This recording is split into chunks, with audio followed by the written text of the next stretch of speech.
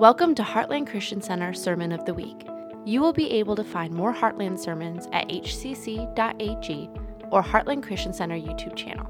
Please like, follow, and share this podcast with others. We hope you enjoy this week's message by our lead pastor, Dr. Phil Willingham.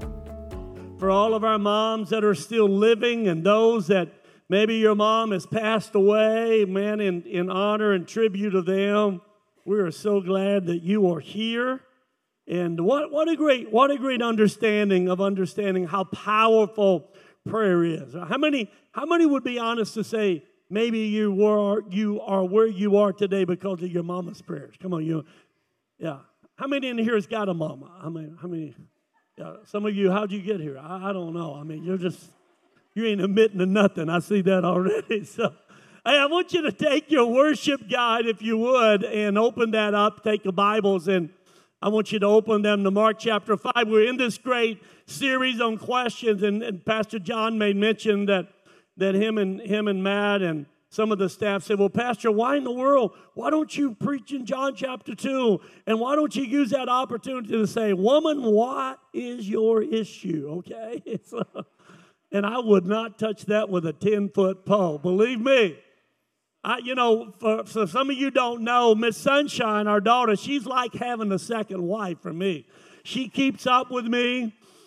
She tracks me. Yesterday I was gone about 11 hours out doing bike ministry, and she was wondering where I was, texting me, calling, wanting to know where you at, what time you're going to be back. I'm saying, good Lord Jesus. So I love that. But how many understand that mom has a way of dealing with questions real good? You ever notice that?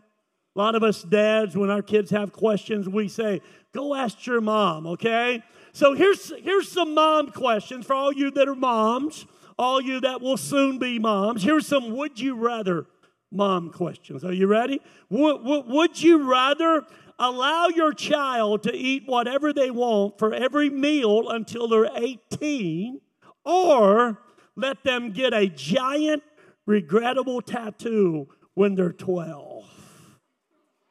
Would you rather? How about this one? Would you rather accidentally break a priceless artifact at a museum and let your child take the blame? Or let your child break the priceless artifact and you take the blame? Come on, how many moms in here, you blame your kids on some, the kids. Yeah. How about this one? Would you rather let your child take your diary to show and tell at school, or your collection of 50 Shades of Grey books to kids' church on Sunday? Yes, oh my God.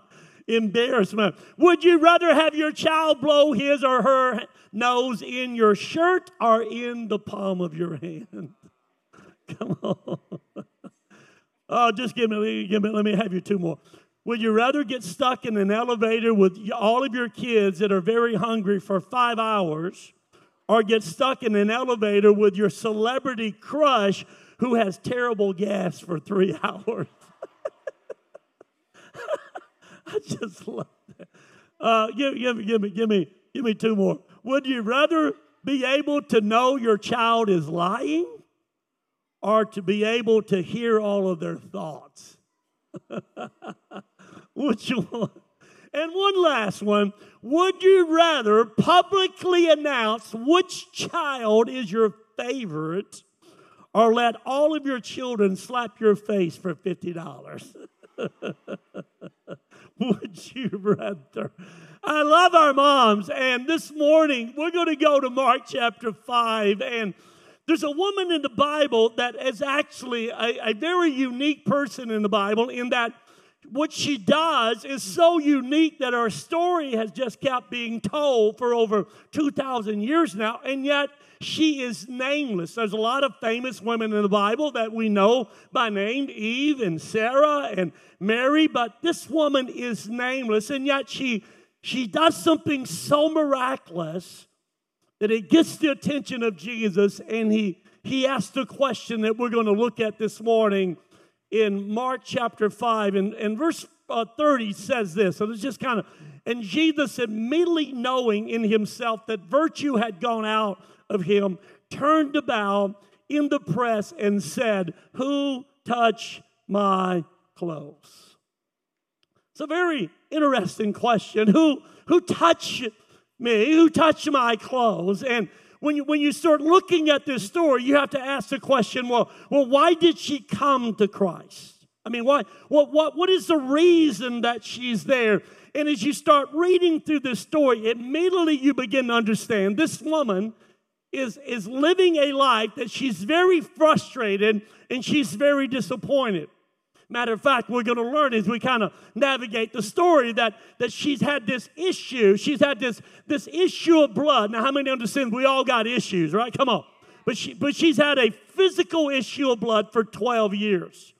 And it seems that nobody could help her. She spent all the money that she has had trying to find a cure to what ails her. It appears from all study about this woman that all the safety nets in society have failed her. The healthcare system has certainly failed her. And even the religious institutions of her day had failed her.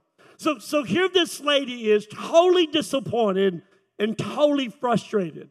She feels like that she's so simply hopeless to have anything change in her life. Now, let me just stop for just a minute. Most of us in this room and most of us watching online today, all of our campuses, we understand the fact that is the story of so many people in our culture today.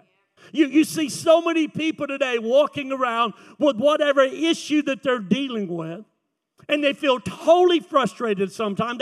They feel totally disappointed that people are letting them down. Society is letting them down. Many, many times they've isolated themselves or they've been isolated and they feel totally lonely and helpless. So this is this woman's state of mind. So then you ask the question, well, how did this totally disappointed, totally frustrated person, how did she come to Christ? What is it that happens in her life? Most of us in this room, is everybody familiar with the term? It's a football term. It's called a Hail Mary. You might know they throw the Hail Mary. What does that mean? It usually means it's the end of the game. You're losing. You got one final play, one final shot, one opportunity to maybe get a miraculous miracle to happen. This seems to be this woman's Hail Mary situation. Again, I go back to Mark's gospel. I just want to read now verse 27. The Bible said she had heard. Everybody said she heard. So she had heard about Jesus. And she came behind him in the crowd and touched his cloak, for she said, everybody say, for she said.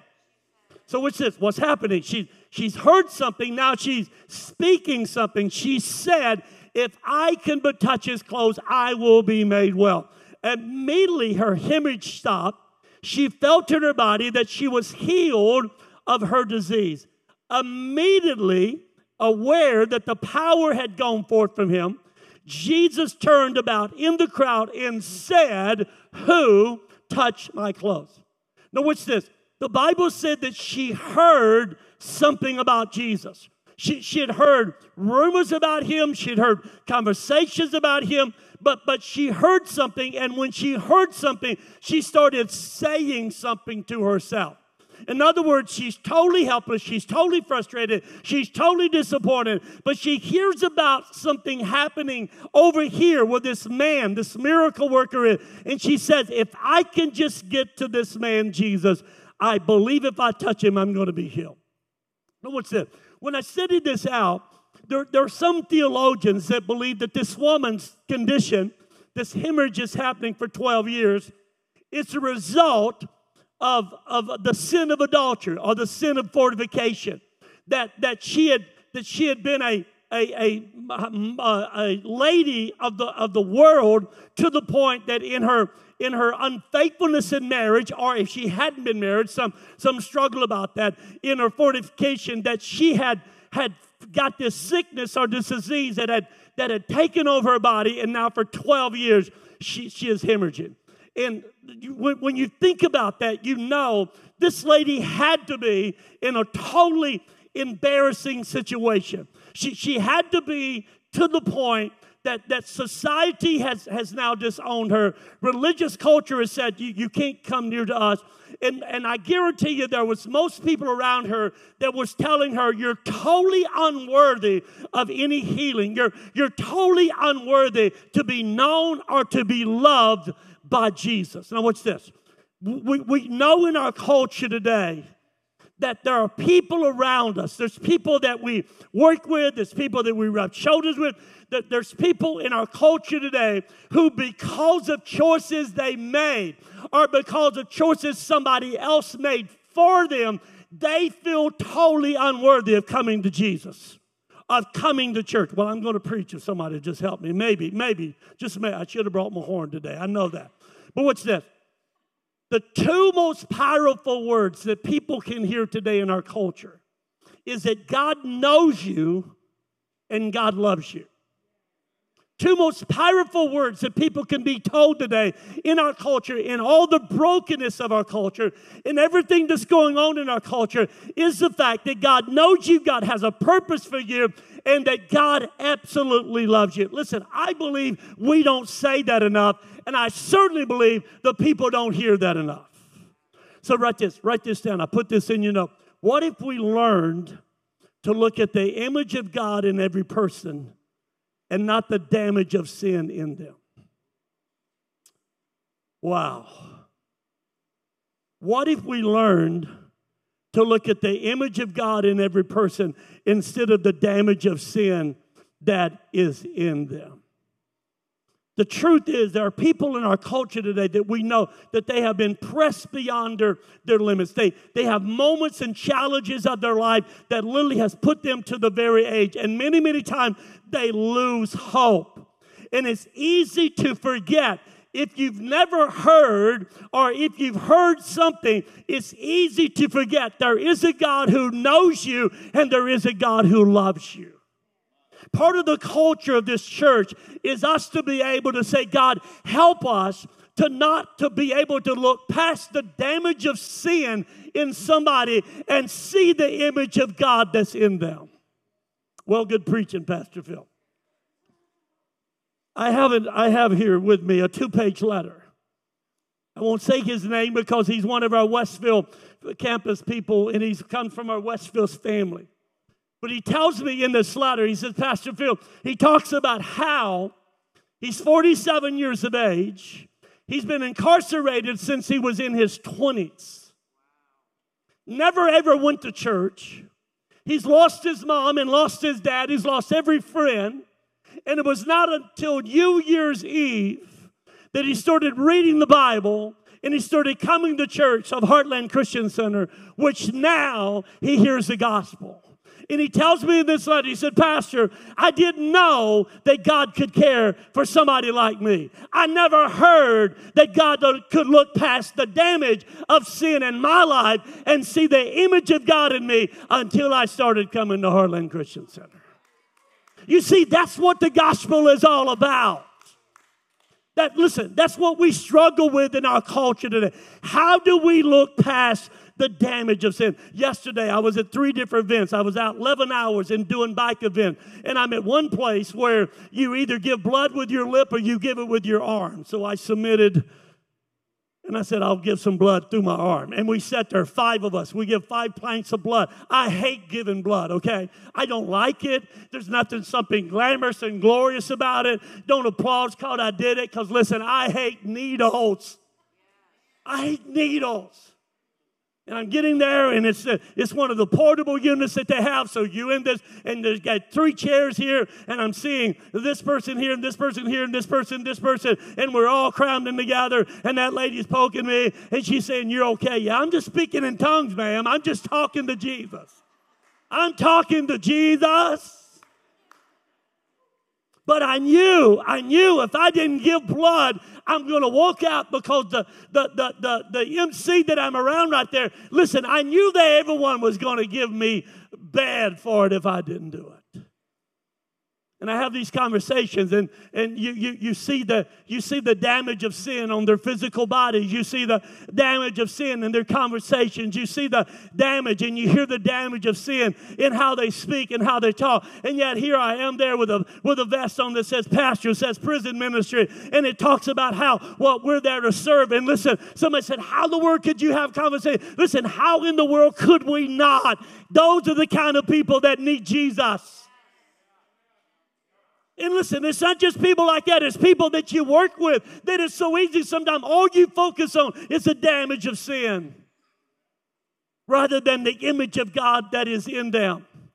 Do you understand that when you look at the life of Jesus, of how that in Jesus' life that he was a master of being able to see the image of God in others and rather than the damage of sin? That's what enabled him to serve the people that had diseases. That's what enabled him to heal the lepers and go to those people that was the outcasts of the community. That's what enabled him to sit at the table with sinners and tax collectors. Why? Because he simply would look past the damage of sin and see the image of God in them. Everybody say, when she heard. When she heard of what? She heard of Jesus. Somebody was talking about Jesus. Somebody was having a conversation about Jesus. Do you know how still when they do studies today of how people come to Jesus, you know how it breaks down? Listen, 1 to 2% of people come to Jesus because they have a personal crisis, a death or a divorce or some tragedy in their life. 2 to 3% people just randomly walk into a church. They just decide, I'm going to go to church. 4 to 5% come to Jesus through a Sunday school. Revival or crusade, 0.25% through 0.50%. Church programs, 2 to 3%. Well, surely people come to Jesus because of such a powerful preaching like a pastor does, right? I mean, it's got to be 5 to 6% come to Jesus because of a sermon that the pastor preached. You know what study after study still show? 75 to 90% of people come to Jesus because of a friend or because of a relative. 75 to 90% of the people that are totally frustrated, totally disappointed, totally broken in this world, that they're needing something and somebody to come in their life, they come to Jesus because somebody has the courage to say, let me tell you about my Jesus. Wow. I love the fact that this church understands that. I love the fact that we understand talking about Jesus is important. Yes, worship is important. Yes, preaching is important. But listen, let me tell you, the church is out in the world. This is our worship gathering. We are here today to love each other and be loved by each other and enjoy each other. But our mission field is out there somewhere. You understand that? We've got a guy that comes to our Full Throttle campus today. He's there Thursday or Sunday. You know why he's there? 3 years ago, I met him at a bike lesson. And we're just doing bike lessons. We have 24 we do this year. I've already done 3, and we got our 4, and we got 20 more to go. At a bike lesson, he said, I saw something different about you. I saw and I heard something different about this church and that church. And he said, I tried to check it out. I wanted to come, and he's been there ever since. Somebody talked about Jesus. She heard. And I just want to encourage you. Many of you are speaking. Listen, one of the things you cannot do is get impatient with the operation of the Holy Spirit. You sow, you pray for the heart, you trust the Holy Spirit, you sow the seed. Many of you are doing that. Don't stop doing that. Listen, you're giving the Holy Spirit an opportunity to take that heart and draw them to Jesus because you're simply talking about Jesus. Look at your neighbor and say, you're doing a good job. Come on, tell them, you're doing a good job. Pray for me. I don't know if I can handle too many more blood drives. I'm just telling you. I may ask for a substitute out there, so if I call your number, you please pick up and let you know. So let me Let me just look at some characteristics of this woman. Let me tie this thing together real quick for us. What makes her stand out? It's such an example that we still talk about her story, even though she's nameless. Well, number one, she was a radical risk taker. She went against the rules of her time to get her healing, to get what she needed. That's a radical risk taker. Secondly, she was imperfect, but she was unwavering in her faith. I'll share with you in just a few minutes. There's some beliefs that she had concerning Jesus, and that garment that's not quite true. It's tied to some superstitions of that culture that day. But even though she was imperfect, she was unwavering in her faith. She was persevering through the crowd. This was no ordinary crowd around Jesus. There is a throne of people. People are everywhere. And yet she finds a way through her imperfect mindset, through this unwavering faith, she gets to Jesus. Thirdly, she's fearful, but she's faith-filled. She's fearful, but she's faith-filled. The Bible says after she touches Jesus and he stops and he says, something's happened. Who touched me? That she comes up and she's trembling. She's fearful. But yet she was faith-filled. She was fearful, but yet she was faith-filled. You see, sometimes some of us wait till we're faith-filled to go do something. We're afraid to move out in our fearfulness, but it's in our fearfulness that we can get to where Jesus is at. You see, I go to some of the places I talk to some of the dudes that I talk to, not because I'm this great, courageous, this great, great man of faith. I'm just so much. Listen, I have so much fear sometimes. I told Miss Rhonda the other day, I said, I think I need to start carrying me a change of pants, just in case. Because I get around some of these situations, I said, Lord Jesus, if you don't help me right. Listen, yesterday I was filled with fear. I wasn't praying in tongues because I was so holy. I was praying in tongues because I'm saying, Lord Jesus, this would be a good time for you to come right now. Just come, Jesus. I was afraid. I hate needles. Did I tell you I hate needles? Did I tell you I hate needles? But it's in the midst of the fear that we walk out. What does that mean? Write this down. Faith requires risk.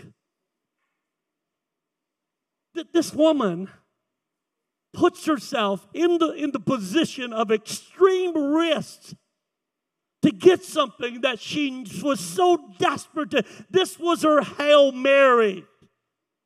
But she knew that if I don't risk something, then I have no opportunity of getting anything from God. She's a bleeding woman. I don't have time, but if you go back in the Old Testament, Leviticus chapter 15, it talks about when a woman has had a discharge of blood for so many days, beyond just a monthly time that women would have, they're considered unclean. It was a Jewish culture that this bleeding disorder, it rendered her unclean. Everything and everybody around her was unclean. She was not permitted to touch money. She could not touch food. She couldn't attend religious services. She could not be physically close to anybody. Yet she risked everything to get through the crowd to get to Jesus. By exposing herself to the public at this time, 12 years she's been hemorrhaging, she was punishable by death. But what does she have to lose? Right? She's going to die. She has no money. Every physician she's walked away from saying, I just thought this appointment was the one. Only to hear the words, can't help you. No cure. So she risked what? She risked everything. But what is everything? She's going to die. True? Right. She's going to die. And some of us sometimes when we want God to do something, we will say, Pastor, I want to have faith for this. Listen, faith is something that in our lives that we have to understand the fact that we have to be willing to risk in order to see God do the impossible in our lives. Her willingness to climb out on a limb, her persistence to get through the crowd. Listen, it was at a point in her life she understood that I have no hope unless I get to this Jesus. What if, now listen, again, no judgment. What if we could see the image of God in people rather than the damage of sin in their life, to the point that when you have that coworker, when you've got that family member, that you look at them and you understand the fact if they don't know Jesus Christ and they die in that condition, they are eternally lost. They're lost. We said it last week. Who do you say Jesus is? If you don't say He is the Messiah, He is the Lord, He is the Savior, then listen, we are eternally lost. That's what should be our motivation. You shouldn't need an evangelistic tool or standard. We do that. We have those. But listen, what should be our motivating thing is the fact that every person that I look in the eyes to, I see the damage of sin. But beyond that, I see the image of God. And if that person doesn't accept Jesus Christ as their personal Savior, they are eternal loss. Faith requires risk. Faith is not safe. We want it safe, don't we? We was watching something the other night about parts of the world, and I told Rhonda, I said, Rhonda, how blessed we are to live in America. How blessed we are to be born in this country. Nothing but the grace of God. Nothing but His sovereignty says you're going to be born in the U.S. and not in the Middle East. And we look at the blessing that God has given us in our lives. We look at the great opportunity that we have with the gospel of Jesus Christ, that we can go anywhere and we can speak to anybody at any moment without right now at least the threat on our life. And yet so many times we are silenced because we are afraid to risk. I want them to like me. And friendship is important, and relationship evangelism is important. It's what much of what we do when we start our biker ministry that now we've been doing now for I don't know, 8, 9, 10 years. We've been doing sowing seed, building relationship. But ultimately it's getting that point where I can tell that person and I can have that conversation of the fact that you know Jesus Christ is your personal Savior. Have you accepted Him as your Lord and your Savior? If you don't do that, then you are eternal loss. And that's hard. That's hard in this culture, whereas we talked about last week, we want to get on the side of public consensus. Well, if they just need to do a little better, if they could just change their lifestyle a little bit, if they could just stop a few things. No. They need conversion. True? Oh, I've done gone to meddling, haven't I? Everybody say, God bless Pastor. So let me try this one. True faith gets God's attention. Have you ever wondered how Jesus knew that this woman with the issue of blood had touched Him? Because He asked the question, who touched me? Matter of fact, the disciples, if you read the entire story, the disciples think that is such a ridiculous question. Why in the world are you asking? Do you see the people around you? Do you not know that anybody could be thrown around you? Everybody's touching you, Jesus. Matter of fact, some theologians say that it was almost like Jesus was being suffocated.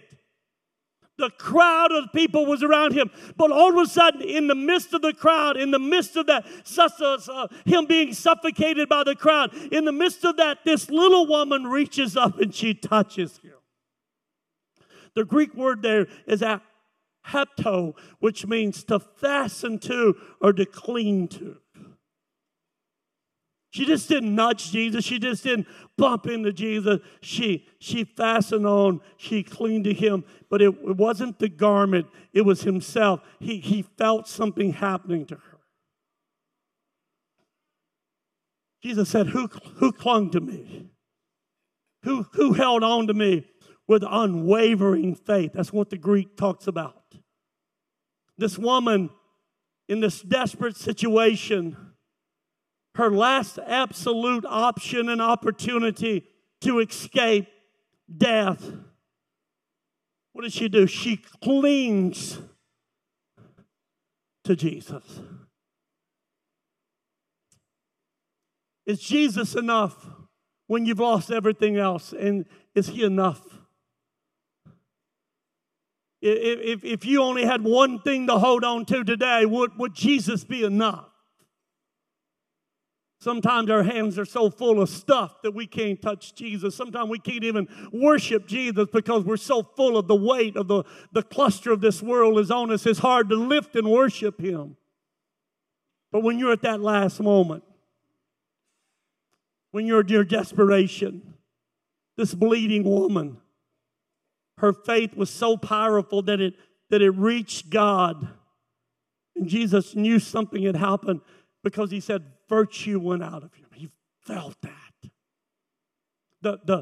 The power of Jesus was released, and I love that. Write this down. God's attention to her was not divided. Because what's so unique about this story is that Jesus is going. There's this guy by the name of Jairus who has come to Jesus. Says, Jesus, I've got a daughter at home and she's sick and I need you to come and pray for her. And Jesus is going to go to be with Jairus at his house to pray. And the crowds are following Jesus. But in the midst of this crowd following Jesus, this woman shows up. She touches Jesus. And the moment she touches Jesus, she has his undivided attention. The moment she touched Jesus, everything else is just almost like in a movie where everything's blacked out and it's just Jesus and her in that. And Jesus listens intently to the story that she tells him. I love the fact that when we come to Jesus, we say, oh, God's so busy and he's doing this stuff in Russia and he's doing this stuff in Ukraine and he's having to help the Middle East and he's having to help Israel and he's having to help China and he's having to help. But I love the fact that when we come to Jesus in faith, all of a sudden, we have his undivided attention. It's just you and Jesus. I'm talking to Jesus. And he stops. And he listens. He lets her tell her story. The loneliness she'd been bearing, the desperation that she felt. Despite the crowd that was around them, it seemed like nobody else existed in those moments. There's no detail for how long it took for her to tell her story, but it didn't matter. Jesus wasn't in a hurry. Because at that moment, this woman needed Jesus to be fully present with her. You ever had those times in your life where you know there's other people praying in north part of Porter County and Stark County and LaPorte County and Lake County, and you know there's other needs around you? Her daughter and son-in-law talked about with their daughter in Chicago hospital and walking through there and feeling for themselves, and then look over here and see a child and see this condition, how overwhelmed that they felt that maybe this is a bigger need. And certainly that's compassion we should feel, but have you ever understood the fact that because he cares about us more, because he sees the image of God in us and not the damage of sin in all of us, he sees the image of God, that when we speak his name, when we reach out to him in faith, that he becomes fully present in our lives. He's there for us. And some of you, I know he seems far away. I know he seems distant at times. I would challenge you as you read this story and understand the fact that he wants to be in your moment. Maybe the enemy, maybe self will tell you, well, their moment's bigger than my moment. No, it isn't to God. Your moment is just as important to God as my moment is. I'm sitting over there, I'm speaking in tongues, and they're getting blood out of me. And I'm looking at these other guys. Had 4 of the guys with me. I'm looking at them, and I'm thinking, okay, God, I know in my heart of hearts, they're praying to you too, okay? I know that. I know they're, Josh, Matthew, Levi, you guys, hey, don't act like, oh, yeah, I'm still praying now. You're crying out to God too. And it's okay. I got God's attention. But they had God's attention. You follow me? So write this down. God can work even with imperfect faith. Because listen, so many times we think we got to get everything right. We got to get all our theology right. We got to get everything lined up. No, listen. This woman, the issue of blood, she has faith, but it's mingled with superstition. When she heard about Jesus, she reasoned within herself that if she could touch the hem of his garment, she would be made whole. What was that about? It was a popular superstition in the Jewish culture that person's power could be transmitted through their clothes. In Jesus' case, she's giving reference to the hem of his garment. Specifically, that was a Jewish practice in which a devout Jew that they wore this cloak or this overcover and this with tassels and fringes on the 4 corners of the outer garment. And it was there that this superstition was that people believed that when you touched the hem of the garment that you could be made whole, that the power could be transferred to them. Or to you. And we see in other places in Matthew chapter 14 and Mark chapter 6, other places where, other occasion where the sick was brought to Jesus. And the Bible said they implored him that they might touch the fringe of his garment. They wanted to touch one of those tassels. So her faith isn't perfect. It's mingled with this superstition. But Jesus responds to that superstition when he says, daughter, your faith has made you whole. He didn't say, you touching my tassel made you whole. He didn't say, you getting my garment made you whole. He's addressing the superstition. There's no power in my clothes. There's power in me. The real power was her faith in God. You follow me? But it wasn't like she had, listen, we give out handkerchiefs and prayer cloths. We anoint them. We had somebody at one of our campuses, they couldn't sleep at night. They said, I feel like I'm tormented. We prayed over the house. And they said, listen, when I lay down at night, I have this fear. I took a handkerchief. I anointed it. I said, put it under your pillowcase. Sleep under it. Now listen, there's no power in that. I use it to wipe sweat with. But I anointed it and we prayed.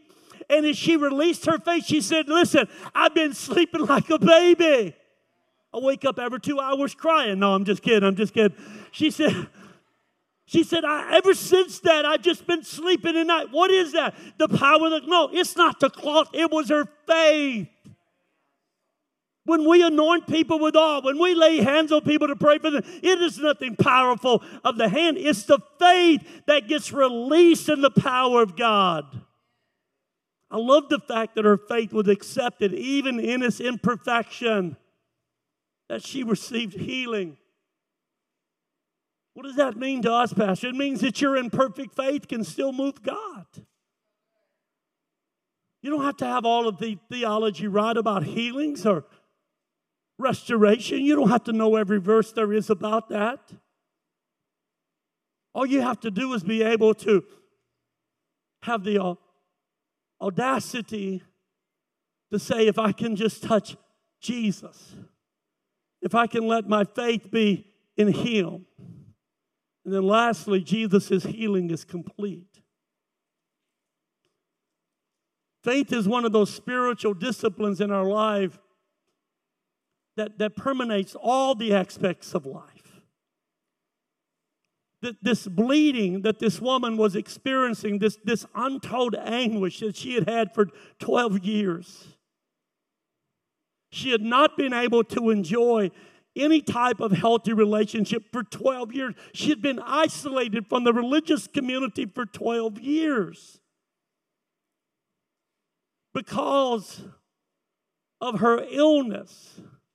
She had been shunned by family. She had been disowned. Some theologians write about Josephus, a Jewish historian. Josephus said that she had been disowned by her own father. Again, going back to what some said, that she had this disease because of some sin that she had committed. And the Jewish culture ought to believe that sickness was tied to sin. As a woman in this society, she was at the most vulnerable place in her life. But Jesus says, who touched me? And then he says, and he uses the word daughter. Daughter, your faith has made you whole. The word daughter in that Jewish culture was to signify there was a full restoration that she was now experiencing. Come on, Pastor Lindsay. There was a full, she had no covering over her life. Women were so vulnerable in that culture. Without a man, they had no covering. They didn't have anybody that could defend them. Men would step up and protect. She had nobody. But when Jesus says, daughter, when he says daughter, you know what he's saying? He said, you're in family again. Daughter, you have somebody who cares about you. I love that.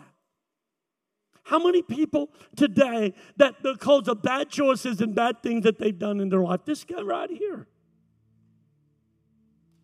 been incarcerated since the 20s. He's in his 20s. He's 47 years old. But just to hear,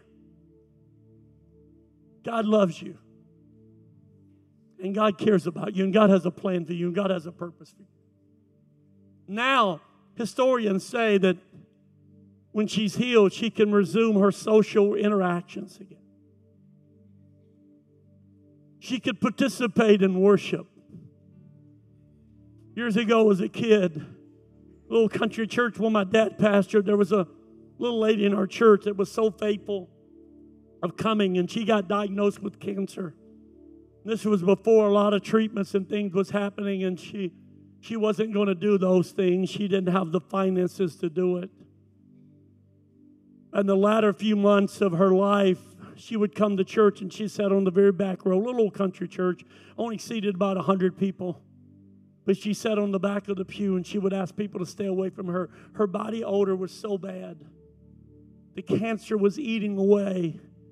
Internally and externally, it had started attacking her body.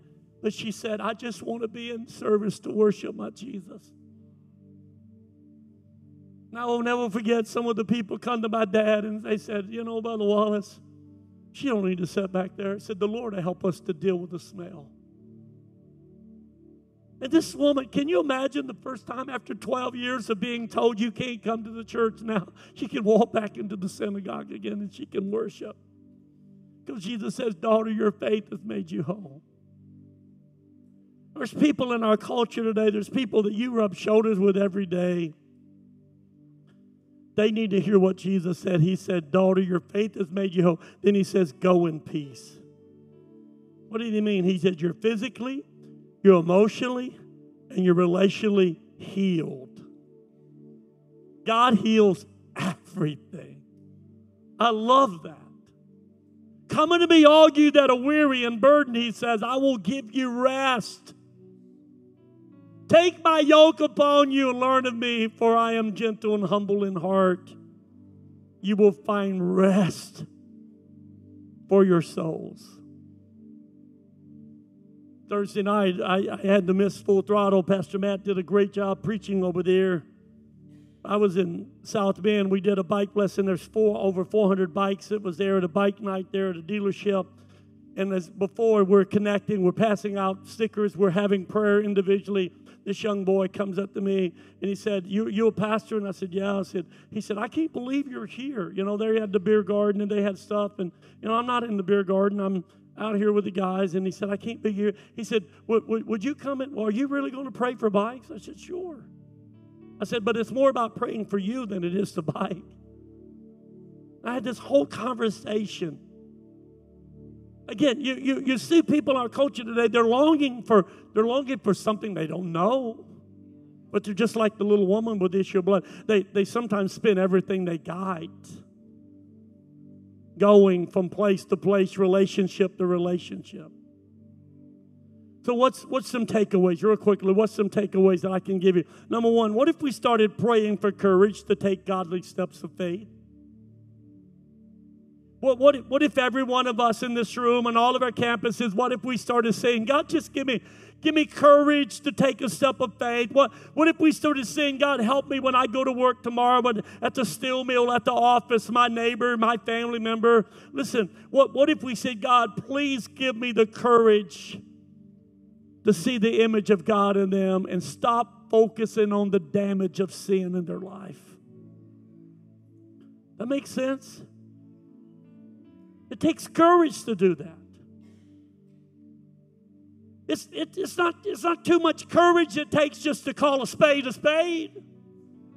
Well, I just call it what it is. I just call what I see. It just don't take courage to do that. I see a jerk. I see an idiot. I see why would you do that to yourself? It takes faith and courage to say, behind all that, there's an image of God. You understand that? The sin has marred that. And some religious people can never get past that. Thank God we're not that way at this place. Right? Come on, thank the Lord. You're the church that says we truly believe in the Great Commission of going in all the world and preaching and teaching the gospel of Jesus Christ. So what if we prayed for courage? Secondly, what if we prayed for strength to push through difficult situations where we can access a miracle? I truly believe sometimes the reason why, not because of sin, not because of Satan, but sometimes because of self, the reason why sometimes we don't get the opportunity to embrace our miracle is that we don't have the strength to push through the difficult situation.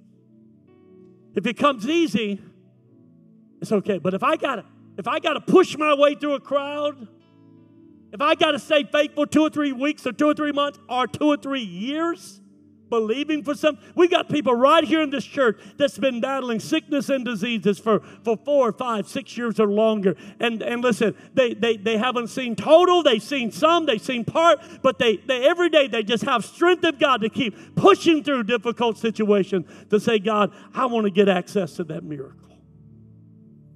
Some of us need to pray for that strength. And then lastly, what if we started praying for daily peace in our personal journey with Jesus? One of the things I'm asking the Lord for, I have some big ask prayers, ASK prayers. I have some big ask prayers. But one of the things that I constantly ask the Lord for in my age and my stage in life is this. When I lay down at night, when this day is over, at some point this afternoon, I'll evaluate how we went today. What was the services like? I'll talk to the campus pastors. We'll have a meeting tomorrow. We'll do a staff thing. We'll go what worked, what didn't work, what we need to do, who did we connect with. But at some point in my life, I have to get to that point where I say, God, everything we've been talking about doing, I just put it to your hand, and I just thank you for that daily peace in my personal journey. I want to lay down at night and say, God, I did the best I could today. I give everything I had to give. I did everything I possibly could. And that's what gives me peace, because I trust the Holy Spirit to do the work in your life and my life. And some of us need to be that same way about our family and about our friends.